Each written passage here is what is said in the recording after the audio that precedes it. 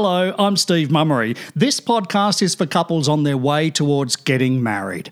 It's pretty exciting when you get engaged. Lots of people to tell, so many plans to make. And then all of a sudden it starts to sink in. The task ahead has the possibility of turning into a nightmare.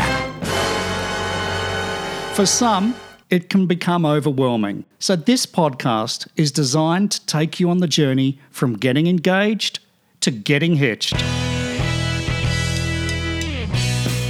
Getting from engaged to married is not a sprint, it's a marathon. It's a test for any relationship. So each episode of Getting Hitched gives you insights and tips that'll help you navigate from engagement through to wedding day. It's all in bite-sized chunks that you can listen to easily and quickly. Most of the episodes are only a few minutes long and they just focus on one subject.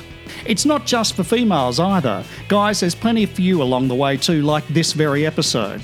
As I said, just handpick the episodes you feel suit you. Okay, so it's time to talk about the groom's speech. Start your groom's speech by thanking your best man. Traditionally, the best man speaks just before the groom, so it's always nice to acknowledge him for his words and for any help given towards the wedding. It also gives you the chance to correct any exaggerations from his speech. Next, thank the new in-laws. This is where you move on to your new family. The mum, dad, any brothers, sisters.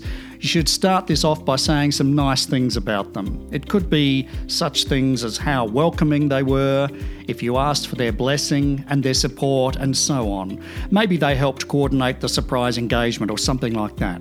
Then, your own family. Time to talk about your own family and how they raised you into becoming the person you are today. Now, this can also include other people who also had a hand in raising you, such as grandparents or even someone who isn't related but a parental figure.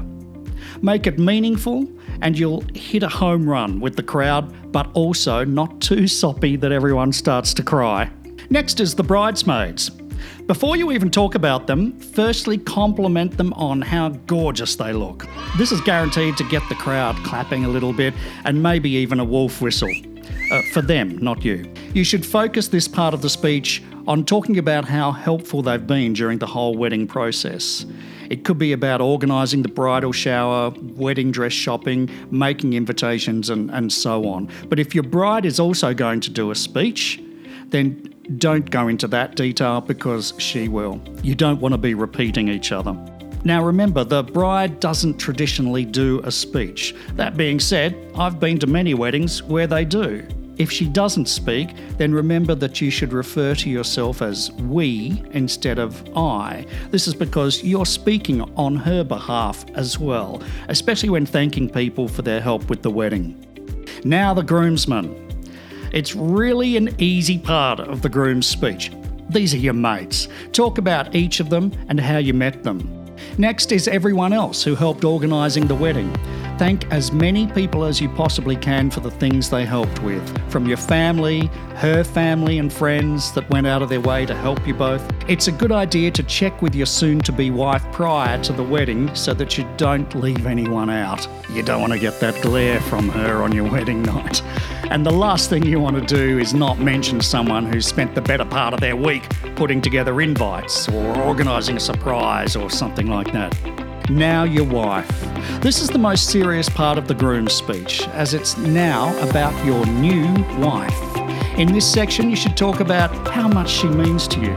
You should mention things like how you first met, how you feel about her, and so on. Be meaningful and try not to copy from something you've read online unless it's specifically meaningful to both of you.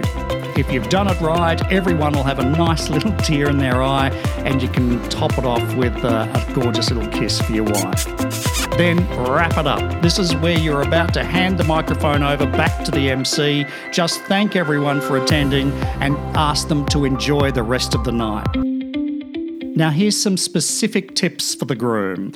These tips are for the groom and his speech. They're based on many groom's speeches I've seen in the past. Number 1, do not get drunk. Now, this tip is not unique to the groom. The simple fact is that this is your wedding. I've seen grooms completely drunk on their wedding day and not live it down from his bride and her family for years to come.